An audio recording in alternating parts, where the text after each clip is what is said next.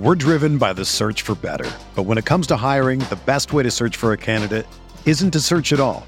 Don't search, match with Indeed. Indeed is your matching and hiring platform with over 350 million global monthly visitors, according to Indeed data, and a matching engine that helps you find quality candidates fast. Ditch the busy work. Use Indeed for scheduling, screening, and messaging so you can connect with candidates faster. Leveraging over 140 million qualifications and preferences every day, Indeed's matching engine is constantly learning from your preferences, so the more you use Indeed, the better it gets. Join more than 3.5 million businesses worldwide that use Indeed to hire great talent fast. And listeners of this show will get a $75 sponsored job credit to get your jobs more visibility at Indeed.com/Blue Wire. Just go to Indeed.com/Blue Wire right now and support our show by saying that you heard about Indeed on this podcast. That's Indeed.com/Blue Wire. Terms and conditions apply. Need to hire? You need Indeed.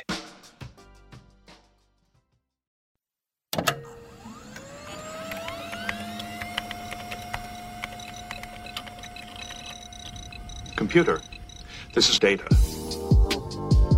I'm an android. I'm Rangers McBasketball. I was processing all of the information. Processing. It's one of those idiots who believe in analytics. Rangers McBasketball. Analytics was crap. Does not compute. Just because you got good stats doesn't mean you're a good team. Hello, and welcome back to the Lakers Exceptionalism Podcast. My name is Tom Z, joined as always by Tim, aka 1-0, Cranjus McBasketball. How you doing today, Tim? We had a big Lakers victory yesterday, with a lot to talk about over here in Lakers land. Yeah, Tom, it was a good day. The Lakers won. Greek Jesus rose. I had a good one. I just had a Reese's egg, which I don't know if you're onto this, but there are different kinds of Reese's things, and some of them just taste better than others, or maybe it's like a shape thing. But the Reese's eggs are fantastic. And I've derailed this podcast already, but I'm feeling good, Tom. And after a rewatch, I feel better.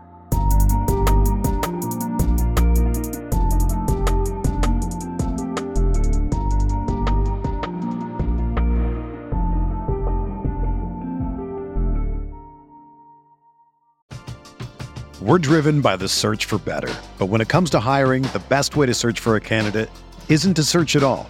Don't search, match with Indeed. Indeed is your matching and hiring platform with over 350 million global monthly visitors, according to Indeed data, and a matching engine that helps you find quality candidates fast. Ditch the busy work. Use Indeed for scheduling, screening, and messaging so you can connect with candidates faster. Leveraging over 140 million qualifications and preferences every day, Indeed's matching engine is constantly learning from your preferences, so the more you use Indeed, the better it gets. Join more than 3.5 million businesses worldwide that use Indeed to hire great talent fast. And listeners of this show will get a $75 sponsored job credit to get your jobs more visibility at Indeed.com/Blue Wire.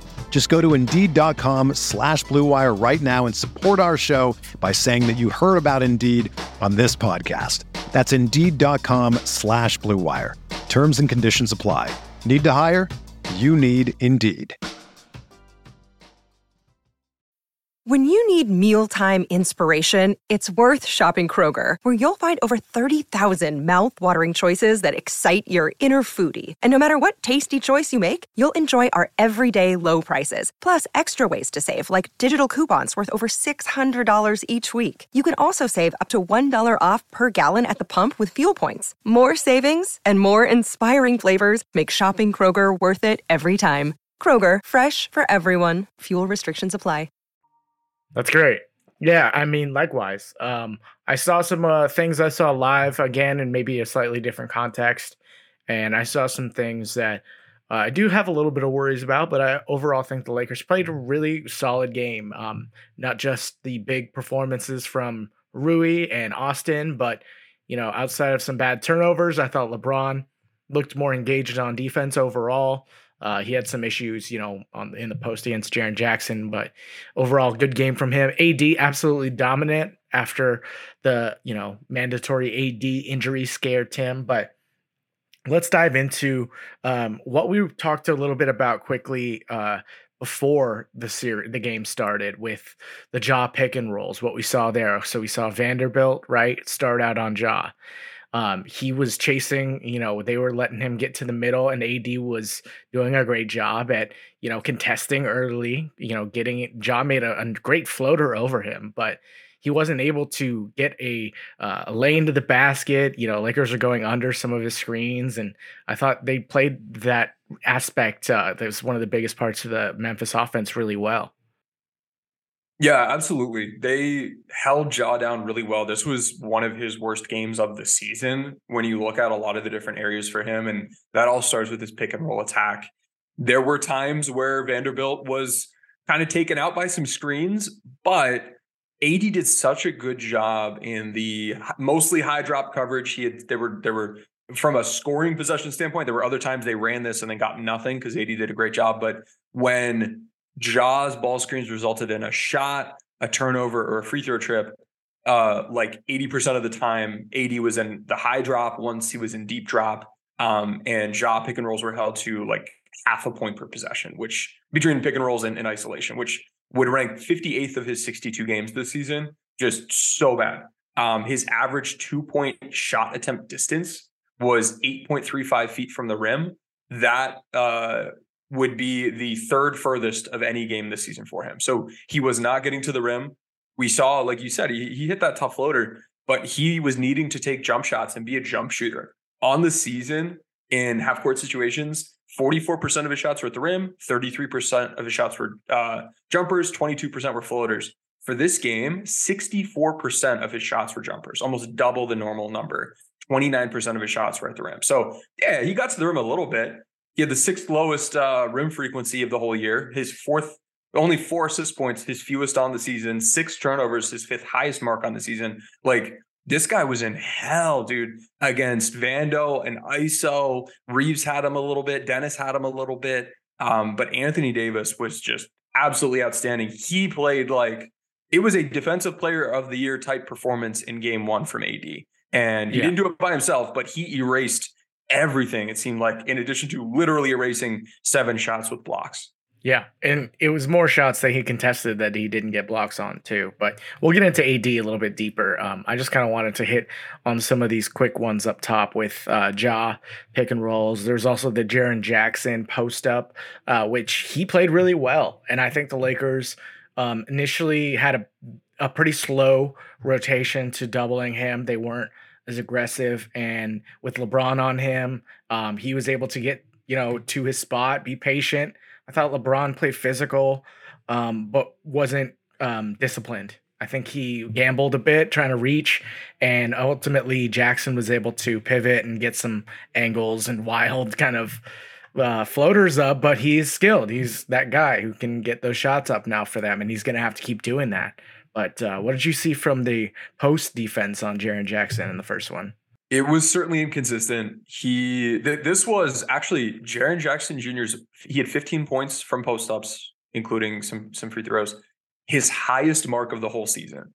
His best game of the year was this game, attacking, for the most part, mismatches in the post. And Rui can kind of hold his ground a little bit. LeBron can hold his ground a little bit, but they're smaller. Vando can kind of hold his ground. Like, those guys are too small. And AD is able to play him 1v1 just fine, but whenever any of those other guys are on him, I need to see more focus in sending help and then better execution when the help does come. There were 3 plays that really stood out to me where the Lakers tried to send help and they just didn't execute. There was once that, hang on, let me pull up my notes just so I'm making sure I Rui get the right combos. Rui came down and didn't close off the angle. He came down and let Jackson split on a post spin. You got to clean that up, and he was reaching and got called for a foul. Yep. LeBron came down and didn't help baseline, even though Jackson spun middle. He was one-on-one on Rui. Rui was giving a baseline. LeBron didn't come, to baseline. They're not maximizing. They're not executing, to your point, and closing these windows for him to be able to pivot and kind of bump into. Yeah. And as we covered pre-series, Jackson wants to go middle from either block. And so it makes sense for the first defender on him to play him towards the middle. Have your kind of feet are on the lane line. You are giving him the baseline spin, and that's where the help needs to come. If the help also comes middle, you've got two guys guarding one spot and nobody guarding the baseline spin. And he took advantage of that. There was the one time where Rui came and he doubled. AD was also involved, but Rui kind of opened the door for the spin move and then fouled him. There was a Rui Braun play where, like I mentioned, Braun helped middle, and that left space for Jackson to go kind of, actually for that one, there was a Vando Braun play where they both helped middle and they gave up baseline. The Rui Braun play, Rui was playing him straight up, not trying to take away the middle. And then Braun kind of cracked down on him, but didn't really wall up. They weren't next to each other. He was just close by. And it gave enough room for Jackson to pivot and then just, finish over with length at the rim. So if you're going to bring the two guys, have one of them take baseline, have one of them take middle, and you kind of want their feet almost right next to each other, like wall up, don't let him go in between you. And that should yield better results. So more consistent doubling. We didn't see it as frequently as I would have liked to see. There were too many 1v1 attempts. So more frequency. And then when it does happen, execute a little bit better. There was a time in the first half, I think it was Reeves that dug down, and then there were rotations behind it. So when the kick out happened, somebody was there and Reeves was able to recover back over. That can work as well. But if you're going to send the double team baseline, you need to be able to cover each option, middle and baseline. Don't put two guys to one side or have the second defender just around, but not actually taking away a route. When you're the smaller players, you have to worry about the length of Jackson able to get two spots and then just jump over you or finish at the rim. So you need to get in his way. So a little bit of tweaking needed there. I wasn't the most pleased, but from a game plan standpoint, I was pleased that they at least were trying to double. It was just more execution cleanup, which I think is an easier thing to do. It's not like, oh man, Darvin Ham, go solve this puzzle. It's, we tried to do it. We know what we need to do. We need to do it a little bit more. We're going to do it a little bit better. So I feel fairly good about that. Tactical battle didn't play out the best. Thankfully, the team got the team result, but moving forward, I feel pretty good about it. Also, I mean, I feel like those are the two big ones. We talked a little about Bane as well, but he wasn't huge, I feel like, in this game. Made some deep threes, but I think the Lakers did well with, playing him at the rim, forcing tough contested shots at the rim. They played over and kind of on a deep drop a couple times with AD, kind of worried more about Jackson than some of those pull-ups from Bane. But we'll see how their offense kind of changes now, Tim, with Woj, and I saw Tim McMahon say it looks like Ja is probably going to miss game 2, and he's uncertain for the future. So we're not sure what to expect. I think we'll probably talk about it as if Ja will not play, but, with the expectation he could return here, anytime thereafter, I think, Tim. So digging in, I mean, overall, it was a good game. There were some tough stretches. They opened the game, getting good shots that they just weren't able to make, right, Tim? And they played great defense there in that first quarter, had good stops. AD was a monster early. The scheme looked good with how they were playing Vando on Ja.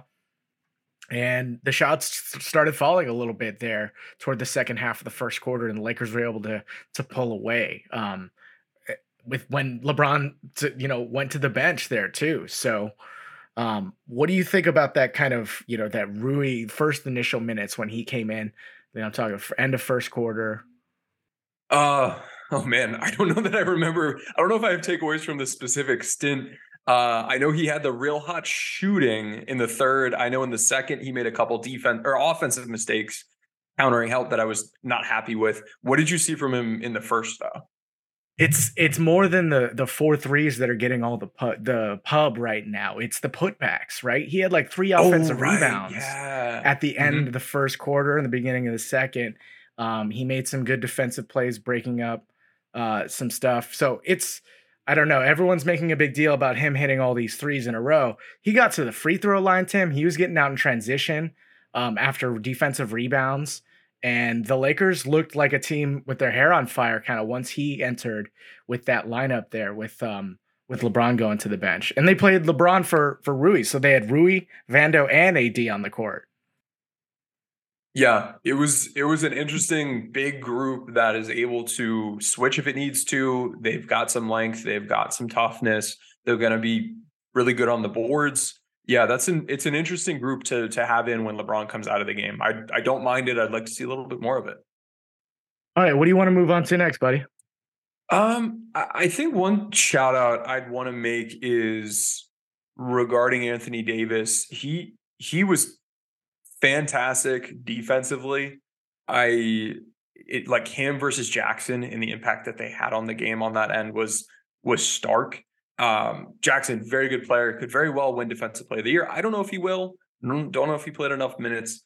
But when we look at just them contesting and defending the rim, AD held opponents to field goal percentage 14 percentage points lower than expectations. For reference, on the season, Jackson held opponents to 13% below expectations. So this was truly an excellent performance from AD. In addition, he had those 7 blocks. The expected field goal percentage at the rim against him was 64%. For Jackson, it was 70%. I think that speaks a bit to how he was coming in trying to help late more so than being the kind of like primary guy defending in drop or defending 1v1. But against Jackson at the rim, opponent shot 10 for 11. That's crazy. 91%. That's 21% above expectations.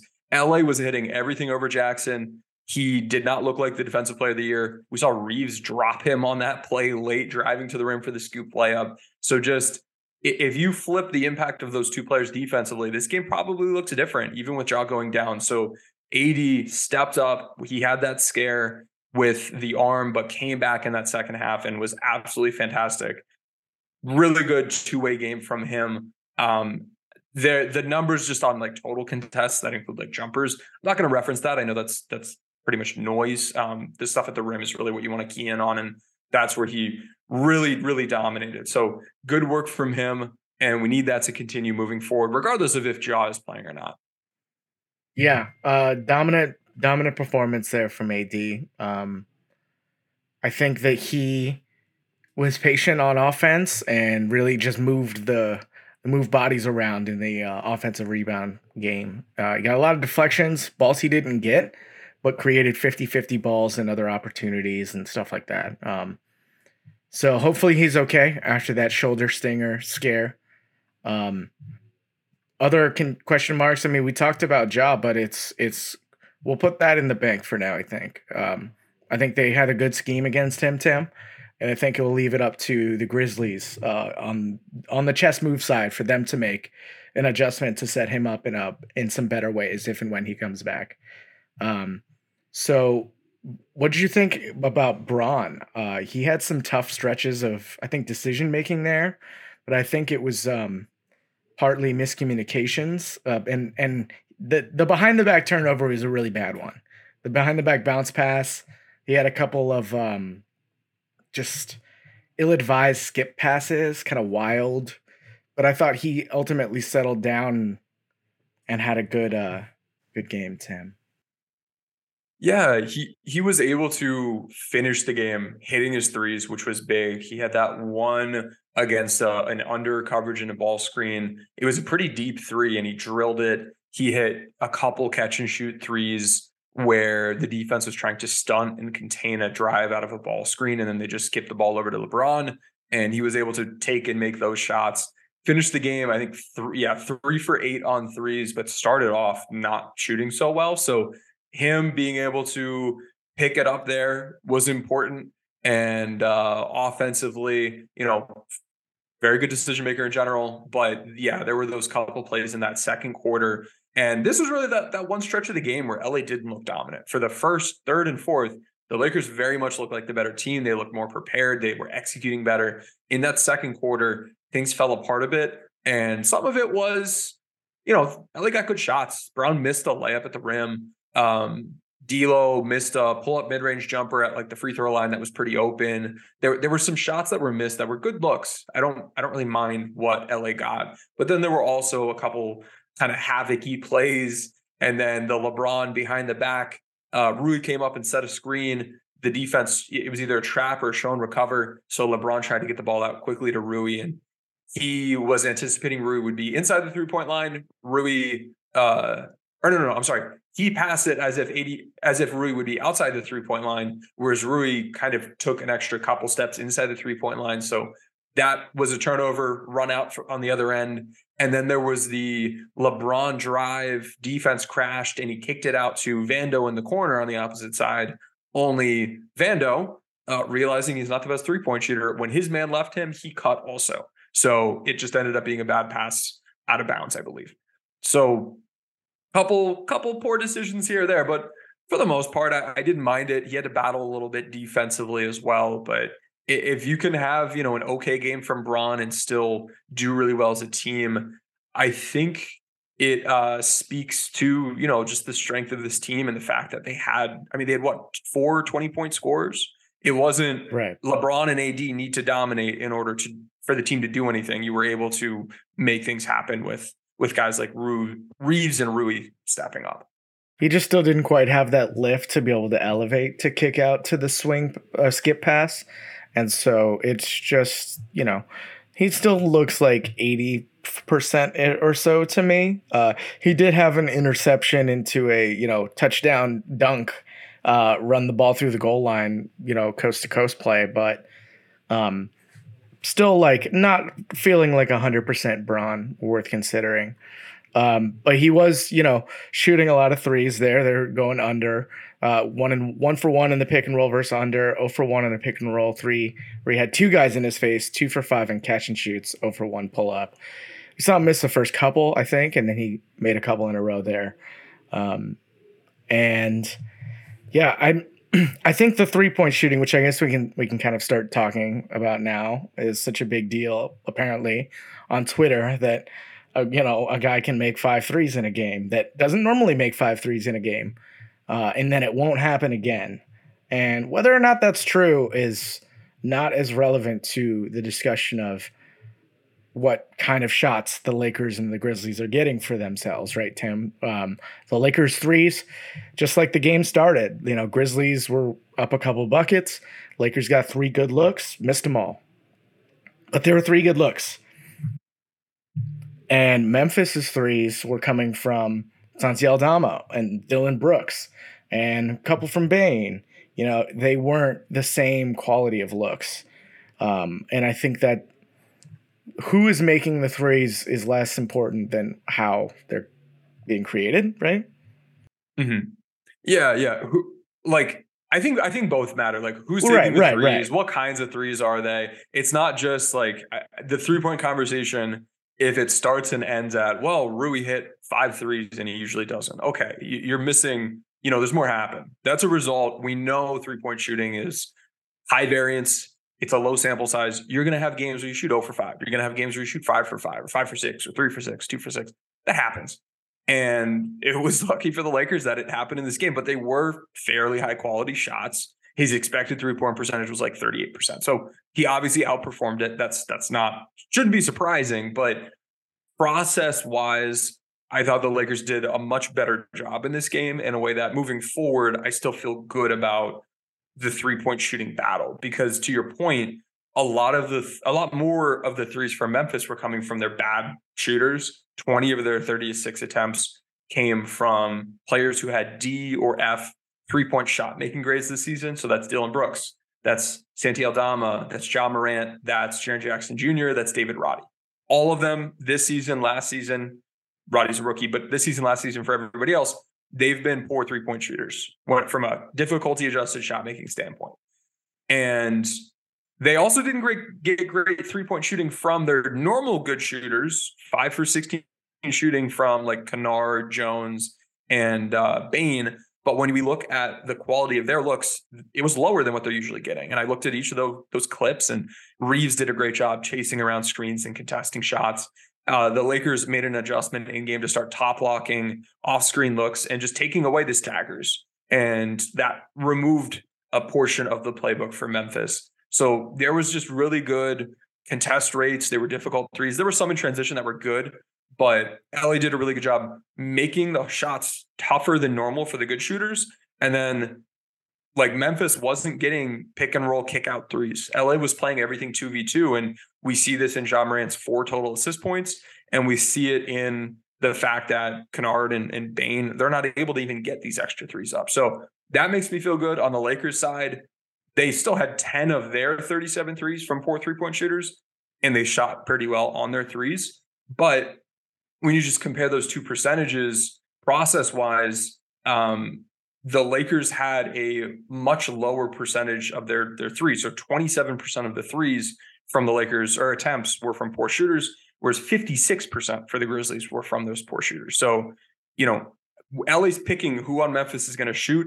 Memphis isn't getting to pick quite as well. And when they did pick, they got burnt with Rui. He got good looks. He made more than he usually does, but maybe that changes their approach moving forward.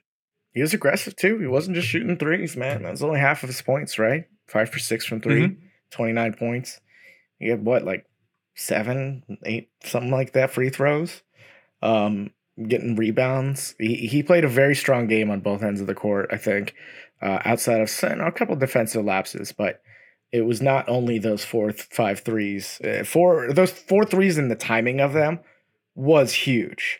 That's maybe an anomaly as well, right? It doesn't always happen when you go 5 for 6 in a game where you have 4 in a row, but it did.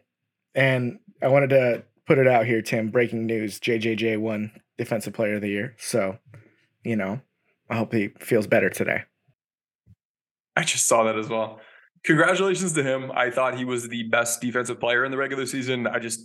His minutes weren't quite at the level that, like, his total aggregate impact was lower than Evan Mobley's. And so I think that was, for me at least, that's who it was between. And it's kind of a judgment call for people voting. How much do you think the minutes piece matters? Evidently, he was that much better that the minutes gap didn't matter as much. So congratulations to him. I love that for this Lakers series because that means AD's just a little bit more motivated. And, LA shot 10 for 11 on him at the rim. Let's go, drop another 90% on him in game 2. Yeah, 10 for 11. What do teams usually shoot above him against him at the rim? It's pretty good, right? Usually he's 13% below expectations when you go attack Jaren Jackson. The Lakers shot over 20% better in this game. Gotcha. Yeah, I mean, we saw Rui and his weak dunk package dunk on Jaren Jackson. Uh-huh. Yep, that was funny post game. There was some good stuff, man. This team's got some chemistry. They're having fun. It was cool to see, like, Reeves getting into it, getting the mic'd up. I'm him, yelling at the bench. LA had energy. They played well. They played focused in Memphis. And other than that stretch in the second quarter where you could feel the momentum going Memphis's way, and on the film, it was probably not as bad as it felt at the time. Like, LA really did a good job keeping their composure throughout this game and didn't let little runs here or there crack them. Guys like Reeves stepped up, his first real test. Rui, his first real test. Like, really, really good performances from a lot of dudes. The Rui and Schroeder 3-point shooting was something I had identified pre-game as, like, hey, these might be the guys they help off of if they're going to send extra help on LeBron or AD. The role players need to hit their shots.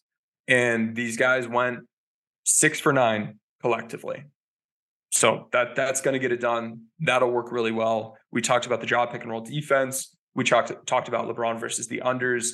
Something else that I thought would be important going into this game was how well the Lakers would counter whatever Memphis did against Jared Vanderbilt as an offensive player. And I thought we saw some mixed results. I thought they did well with when they were running organized offense. They were running dribble pitches with him. He was screening for others, on ball, off ball. That was good. When we look at, like, the matchup data, though, Ja Morant and Jaren Jackson were the two guys that spent the most time guarding him. For Ja, it was a way to hide and rest. For Jackson, it was a way to allow him to roam off and help elsewhere. And we did see him still aggressively roam off and help elsewhere. So continuing to punish that will be really important. And if you do consider starting Rui instead of Vando, I think remove an option for them to roam off of or just rest against would be a big part of that. Like, if Ja does indeed play, and then you start Rui over Vando, Ja needs to defend somebody that can go, drop some points on him. And it makes it easier for the Lakers to attack those two guys or force them to defend and not be able to be extra like help defenders or taking plays off. So a consideration, I think there are pros and cons to starting Rui versus Vando, but from an approach standpoint, it was pretty clear what Memphis wanted to do. And they did a really good job from their perspective, making the most of a non-scoring threat for the Lakers. And he didn't really score. He had that one nice flash from the opposite dunker spot super early in the game. It might have been that first play of the game, post help defense counter. And then from there, he had one other bucket. I don't even remember what it was. I mean, the threes were also like, they're good shooters, right? Bane were more difficult shots than I think than he normally has. It didn't seem like he had the space that he normally does. Did he have a lower quality than normal on his threes? So he did, yes. Kennard on only a couple shots was a little bit higher than normal. 2 of his 3 attempts were in transition. But yeah, Bane was somebody that LA held down well. Reeves did a really good job chasing around screens. Schematically, they were top blocking him at one point. And they did a really good job making him uncomfortable. If they can continue that moving forward, it'll be really important, especially if Ja is out or limited. So great start from the series in a key area that sometimes is a really big boost for the Memphis offense. Yeah, Kennard had some good looks as well. He made only one of them, but we got bailed out. He's going to shoot better. I think he was only 1 for 3, right? But he had 3 really clean looks on the right wing, and only one of them went in. So I expect some positive regression there for some more of those guys, especially with a little bit more opportunity. Do you think, I guess, just kind of transitioning to maybe speculating about what could happen next, do you think they just insert Tyus Jones into the starting lineup, or are they going to maybe go with a Kennard and put the ball in Bane's hands or something like that? I would expect them to start Jones based on what I've seen them do this year and how they like to operate. I do expect the style of play to lean more heavily on Desmond Bane. I think they'll put him in ball screens more often, and they have in the games where he's played, Ja hasn't played. He gets more ball screen opportunities, and that could be a way for them to try to generate more offense. That is a guy where he can hit the pull-up threes. Maybe you have to put 2 on the ball, and then he can make the pocket pass. He's a good passer, and then they can look to attack 4v3. So if I were them, that's a way to try to kickstart the offense. Him on ball in those situations or just off ball, being much more frequent with how often he is running off of screens rather than just standing still. And him and Kennard need to be super active as handoff and off screen guys if their offense is to get a boost. And then Jackson is somebody that you have to lean more heavily on his post game. LA needs to come into this next game with a stronger, more focused game plan to defend him. They kind of figured it out as the game went along, got to, finished at a good spot, but they need to clean up that technique as we talked about earlier. So in terms of what does Memphis's offense look like if Ja's out, I think it's more Bane, more Jackson, more Kennard. If they're going to drop and go under Jones ball screens, that's not going to do anything. So they need to make some adjustments in terms of beating drop coverage, stack action, the Spain pick and roll. That's not something they've used recently. They didn't use it last game. They used it their first play of the season. They've used it a little bit. They used it pre All-Star break. I didn't see much of it post All-Star break, but that would be a way to if we're going to try to get going with or without Ja, we need to find ways to get AD not defending the rim. And using that action to screen him and kind of try to take him out of plays or generate open threes. I think that would be a concept I would go to. And it's something that's in their playbook. They just haven't used it recently, but they've used it out of Horns. They've used it out of the kind of Ram setup. So we know it's available. And I would expect that at some point here, it would be silly of them not to go to something like that, because that's the kind of concept that would counter what the Lakers have been doing with ball screens. Okay. Yeah. I mean, so in that case, then it's equal and opposite reaction, right? Does Vando remain the starter? You kind of briefly mentioned it, but I think it's a good question to ask. He didn't match up particularly well against Jackson in one-on-one situations. I don't really think you're worried about Tillman. I think AD on Tillman's fine. Does this give an opening for Rui to get some starting minutes, or maybe even Troy Brown, who also had a pretty bad game, but I can see the argument there at least. You know what I mean? Mhm. I think you could, if you stick Vando on like Jones, like if Jaw's out and it's no longer we need this guy to be able to stick with Jaw, but you still want Vando at the point of attack. I think the reasoning, the thought process would be to switch. I would imagine like he's a switchier guy. This will allow us to switch things and load up on the paint. I can see that as an option. I think if you were to go that route, I guess the downside is taking AD potentially away from the rim.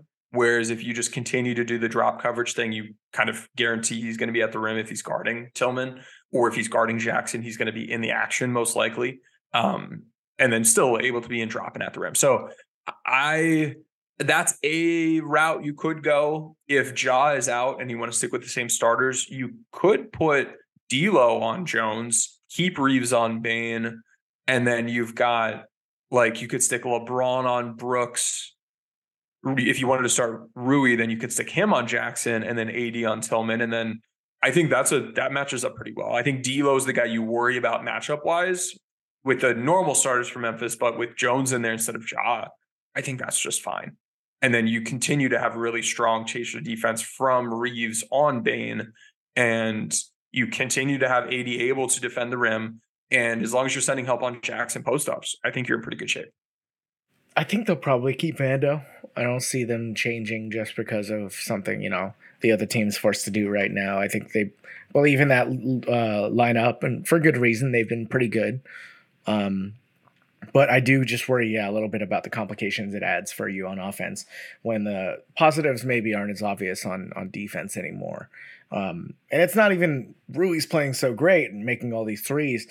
I still have some concerns about his defense, and putting him on Jackson straight away worries me a little bit, even though I know AD's, done a great job at helping. And the scheme's been pretty good there in the first game one. Yeah. Another part of being worried about that matchup, and I think the same thing happens with LeBron, it would happen with Vando. If you've got like not Anthony Davis on Jackson and they stick Jackson in ball screens, LeBron and drop that's not the best situation to be in. Ideally, AD is able to kind of roam off of whoever he's on and defend the rim as well. But either when when AD's not in the game, or if AD is otherwise occupied with some sort of off-screen action that Tillman's setting a screen for or something, I don't like Rui and drop. I don't like LeBron and drop. And if I were Memphis, understanding that that's what the Lakers did in game one, another adjustment of mine would be go target those guys. Go get them in the action. Don't, AD, we don't want you, go stand in the corner. We don't want to pull you into the ball screen. Go defend a Kennard down screen while we run a ball screen over here. That would be the kind of stuff to try to minimize the impact that AD would have on the game defensively. And then if they were to do that on the Lakers side, that's when I think you need to start switching and then loading up the paint. So potential point of emphasis for Memphis, potential Laker adjustment from there. The stack action is something. If another thing they could do to try to remove AD's rim protection is try to seal him when he's dropping, but they haven't done that much. And Ja's pacing out of ball screens where he just like shoots out of a cannon way ahead of his roll man doesn't really allow this to happen. But if he would operate a little bit more like D'Lo, where he gets around the screen, get the guy in jail, take your time, allow your roll man to get downhill and then make a decision, that could present opportunities for then Tillman or whoever to then just kind of stand in front of AD and seal him off. And then Ja goes to that side of the rim and uses that screen basically to get an uncontested look at the rim. So another potential counter, if they're looking at like, how do we get shot going? How do we get attacks at the rim going? Jones, this would work with as well. Those would be things that they should be looking to do. In terms of some other counters that Memphis should be looking into, they got to do a better job against the top blocking. They didn't face it all that much in the first half. In the second half, this was something the Lakers leaned a bit more on, and it took away the staggers. It took away the pin downs a bit, or at the very least, it disrupted the flow, and the advantage wasn't really there. They should try to do more where they start those guys under the rim and then running off a down screen up, to the top of the key to catch and shoot, or catch and get a handoff from that guy, or maybe they set a back screen for that big who's rolling to the rim, and then they run up to the top of the key. Some variants like that I think could be useful. Or I saw it once in the game. I think they should use it more if they're coming off of a down screen on the left side of the court that's top locked, cut to the rim. If it's open, hit the pass. If it's not open, have them continue cutting to the other side and run off a down screen on that end of the court, because you can't really top lock both sides of the court. You kind of have to pick one, and then you're behind for the other side. So potential things they could do as the Lakers, you just kind of have to deal with that as it happens. I think if they do that, you're still, chewing clock. But at the end of the day, there are ways they could try to get Kennard and Bane going a little bit more with off-screen looks and handoffs, because out of ball screens, it's just not coming. The spot ups aren't going to be there other than in transition, as long as the Lakers are able to play these actions 2v2. So that's some of what we might see from Memphis.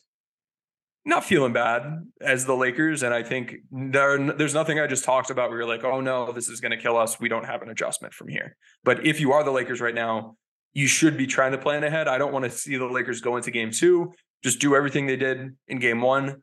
But Memphis came in with a different game plan, and then the Lakers don't adjust until the second half. I want them to go into quarter 1 saying, hey, if we see them trying to put LeBron and Rui in ball screens a lot, here's what we're going to do, and figure that out when you're not in Memphis, when the crowd's not screaming at you, when you don't have 2.5 minutes during a timeout or 60 seconds or whatever it is. Like, do that when you're chilling in the hotel, doing a walkthrough in a ballroom or something with tape on the ground, or going through shoot around in the arena. Like, take the emotion out of the moment, think it through, workshop it. You can get the coaches involved, the players involved. Hey, what if they do this? What would we do?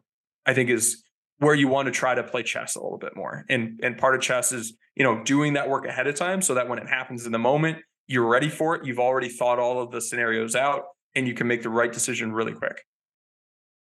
All right, Tim, let's take a quick break here. And on the other side, we'll talk a little bit about what the Lakers can clean up and looking ahead a little bit.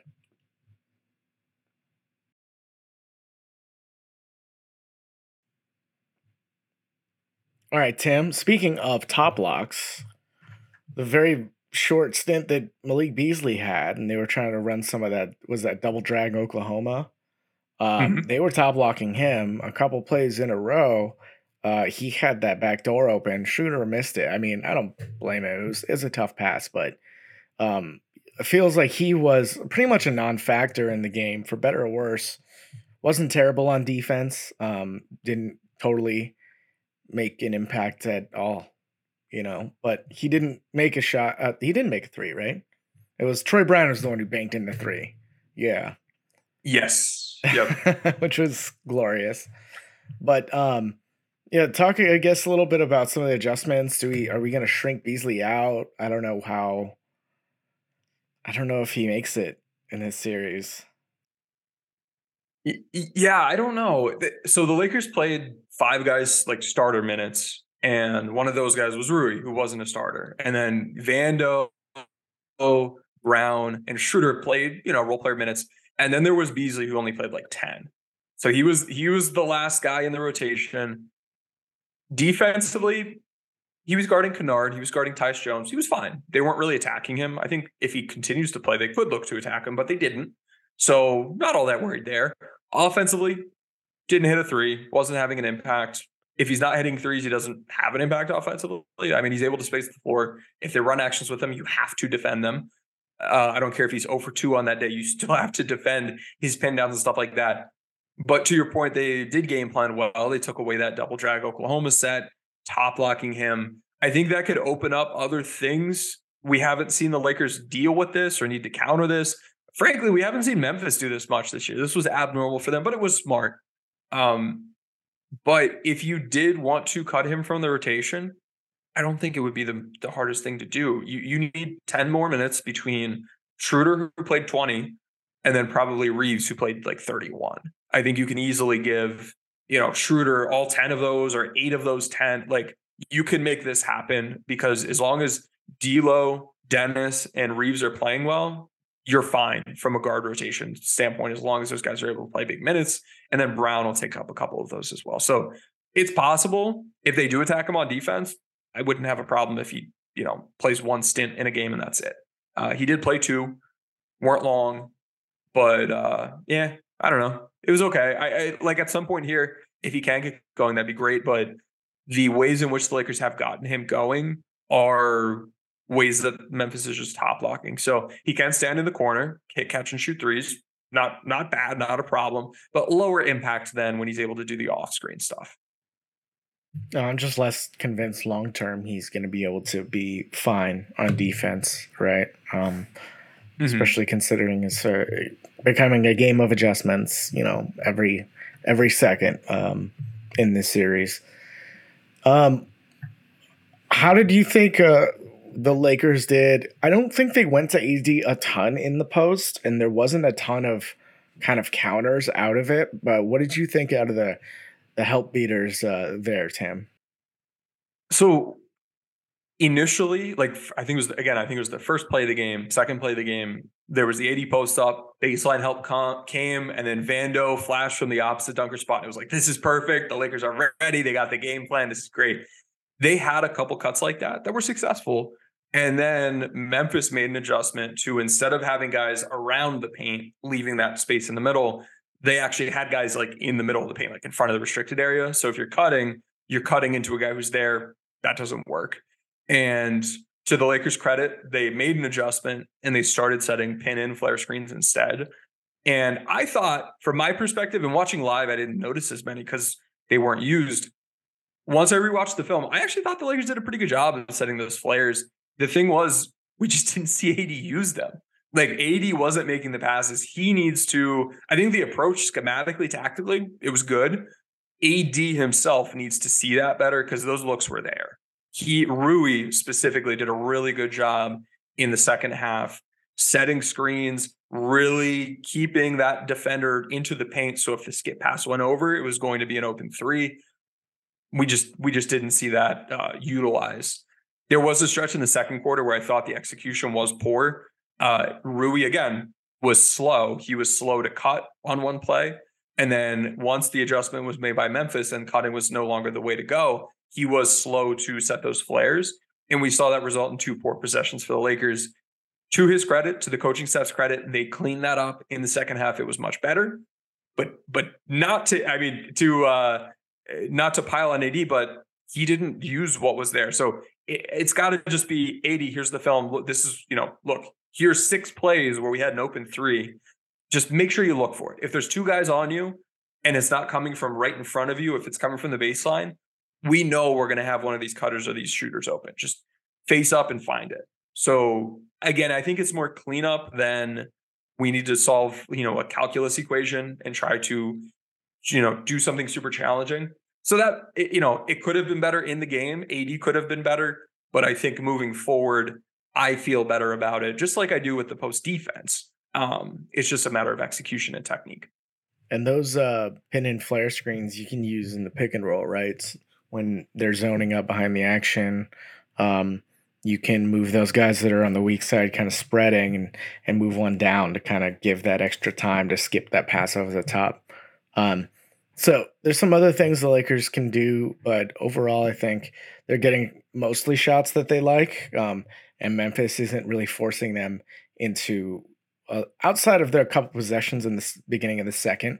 I think Dennis and LeBron, took some shots that I think Memphis is thrilled by. Long 2s, 3s, early shot clock possessions.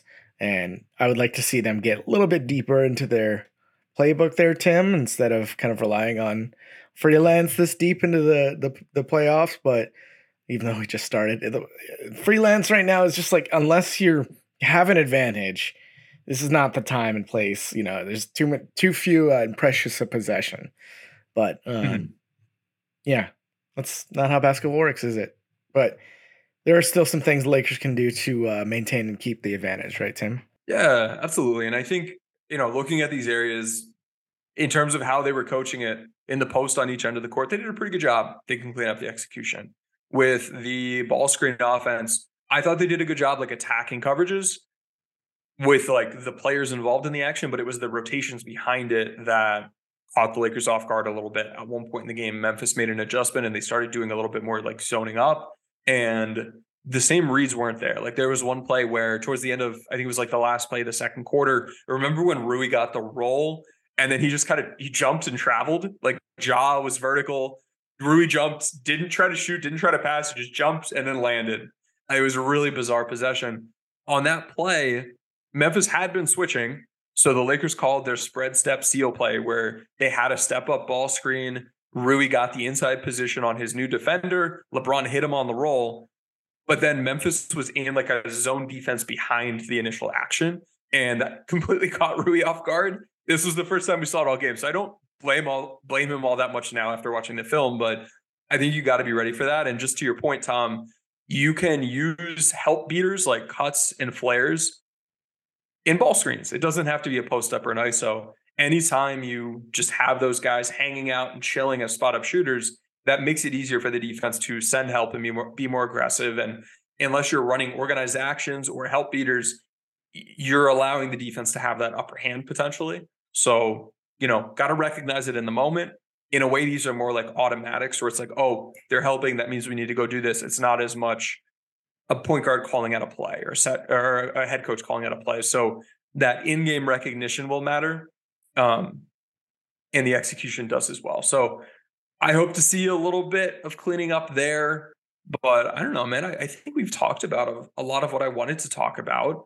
This is, if Ja's out, the Lakers need to go out here and kick butt. You can't take your time. You can't. I remember in that Phoenix series a couple of years back, like Chris Paul was injured or playing injured, and the Lakers weren't able to win the games, and they let opportunities slip by. And then later in the series, he was fine, and Memphis came back, or Phoenix came back and kicked the Lakers' butts. You need to win every game you possibly can, and just keep the pedal all the way down. Keep pushing, kick their butts, do everything you possibly can, keep playing smart, and then get to the second round. Don't give Ja, 7 games to get right. Yeah, McManaman said they've been using a phrase, get greedy, in their recent tribulations, trying to stay ambitious, trying to win as much as you can, take everything that you can, which is a good attitude to have in the postseason. Taking the heart out of a home team with 2 wins in their house after they went 35-6 on the regular season at home. It's pretty impressive. Granted, they don't have Adams, they don't have Clark, but they didn't have those guys for a lot of those home wins. So Lakers are in a great position here, Tim. I think we mentioned it before.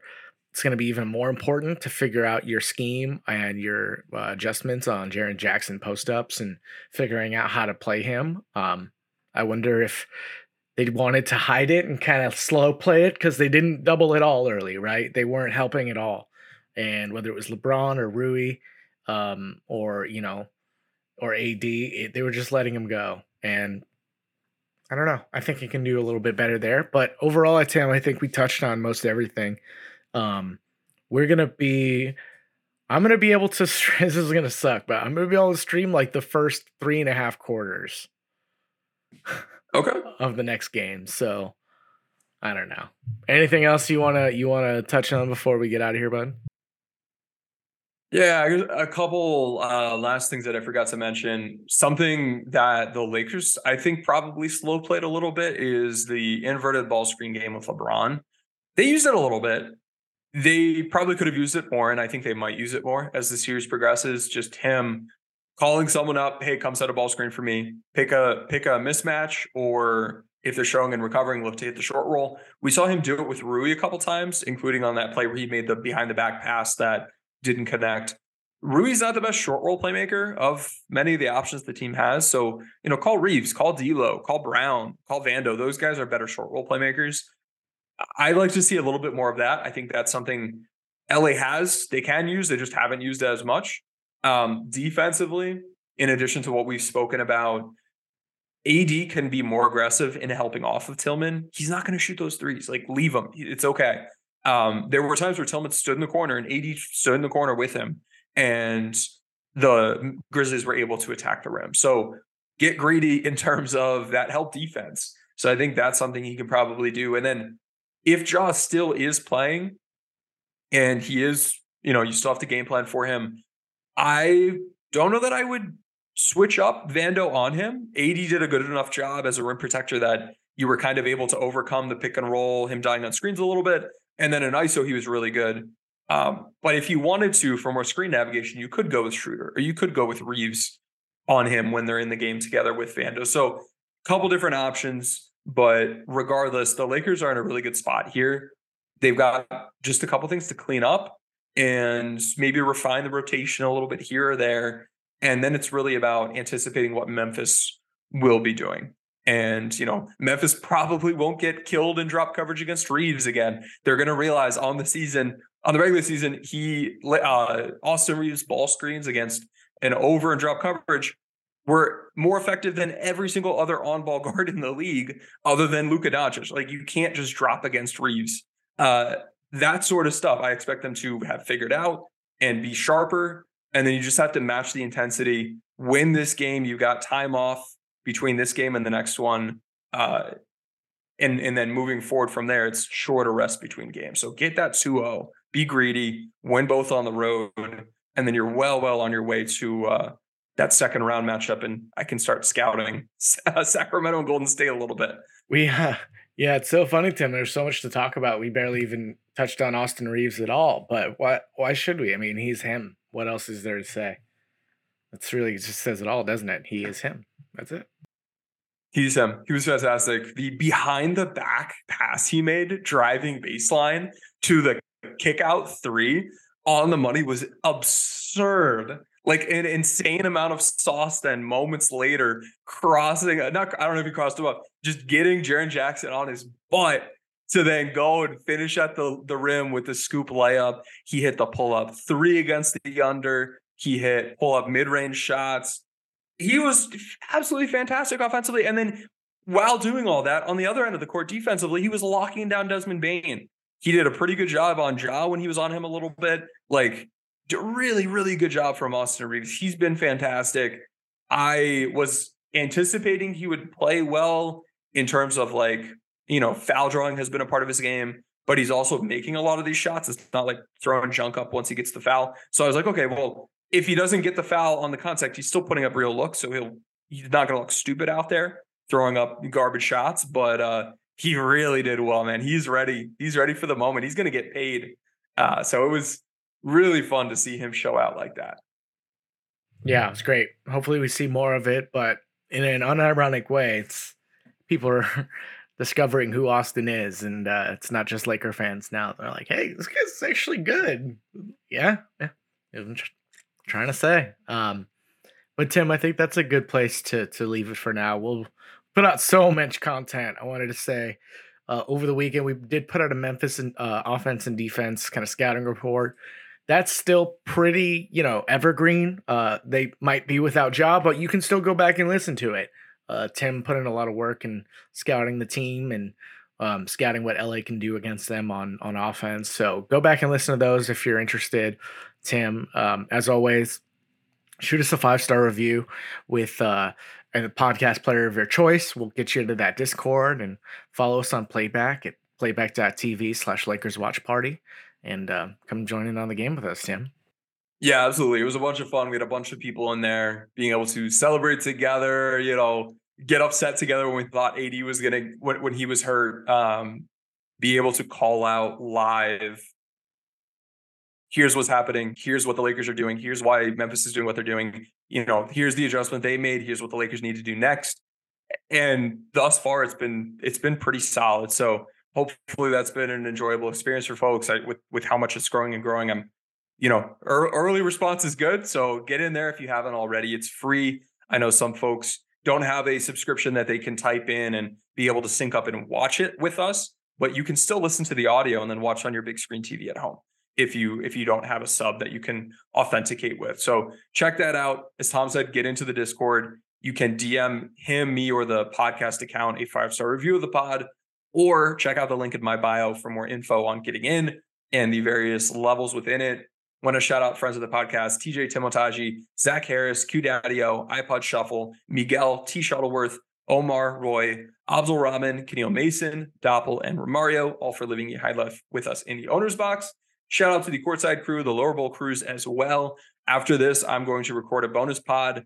I have I took all the questions, some hot topics, didn't discuss them on this pod. If you want to, you have other questions, you want to hear the responses to, get in that lower bowl tier or any of the ones above it. And then you can get that extra access, be asking those questions, get those deep dive podcast responses.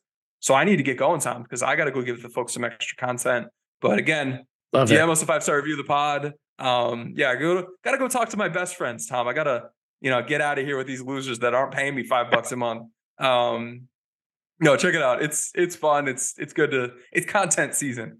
And there's plenty of basketball to be talked about. So keep an eye out for the watch parties, more pods, bonus pods if you have access, spaces, streams, all that good stuff. We've got more content coming. All right, let's go Lakers. Talk to you guys next time.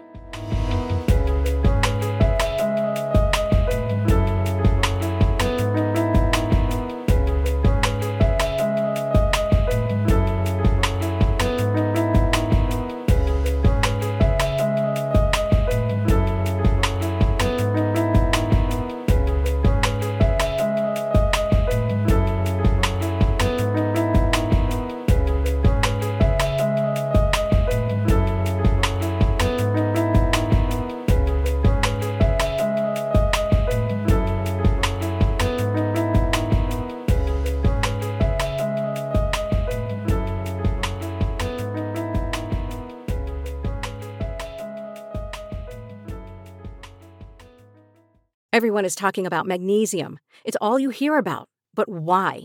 What do we know about magnesium? Well, magnesium is the number one mineral that 75% of Americans are deficient in.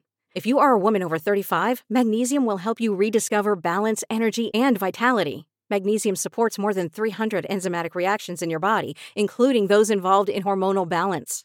From functional medicine doctors to mental well-being and female hormone experts, we all know that magnesium is the one mineral to improve all aspects of well-being and health. But which one?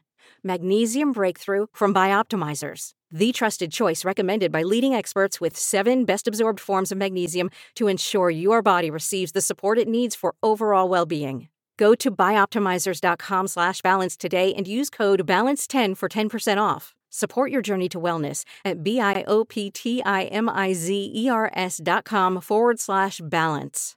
Magnesium Breakthrough from Bioptimizers, your foundation to optimal health and vitality.